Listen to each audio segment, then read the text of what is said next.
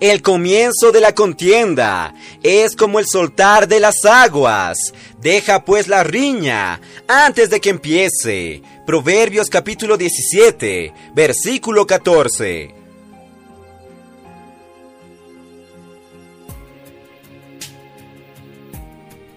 ¡Oh, Señor Jesús! Amados hermanos, amadas hermanas, queridos amigos, gracias al Señor, estamos en el día 18 de junio. Y en este día, en el libro Días más sabios, veremos que de la abundancia del corazón habla la boca. ¡Oh, Señor Jesús!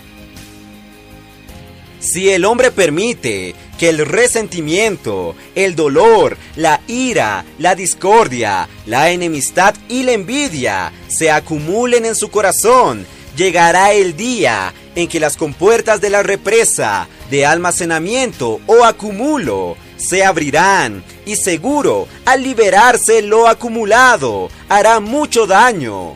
Por eso Jesús enseñó una vez a sus discípulos: el hombre bueno, del buen tesoro de su corazón, saca lo bueno, y el hombre malo, del mal tesoro de su corazón, saca lo malo, porque de la abundancia del corazón habla la boca. Esto lo vemos en Lucas capítulo 6, versículo 45. Querido amigo, querido hermano, si su corazón está lleno del amor, el gozo, la paz, la paciencia y la bondad de Dios, ciertamente usted no causará riñas ni contiendas. Y la Biblia nos enseña a no acumular descontento, enojo ni resentimiento. Claramente podemos ver esto en Efesios, capítulo 4, versículos 26 al 27.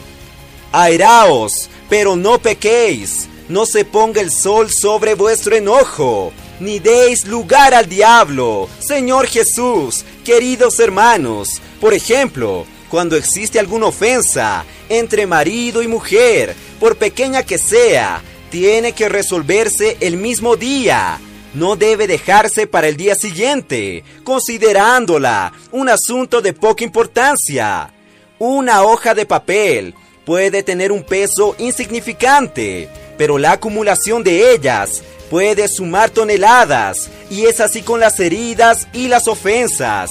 Si las acumulamos, damos lugar al diablo. Por eso, queridos santos, la pareja debe afrontar y enfrentar los conflictos del matrimonio sin huir de ellos, pero no para pelear, sino para afrontar cada situación en la presencia del Señor, para buscar armonía y paz que sobrepasan todo entendimiento. ¡Oh, Señor Jesús! Los cónyuges que aprovechen las dificultades para crecer estarán sólidamente edificados, y eso tendrá un resultado maravilloso. La iglesia será edificada. ¡Oh, Señor Jesús!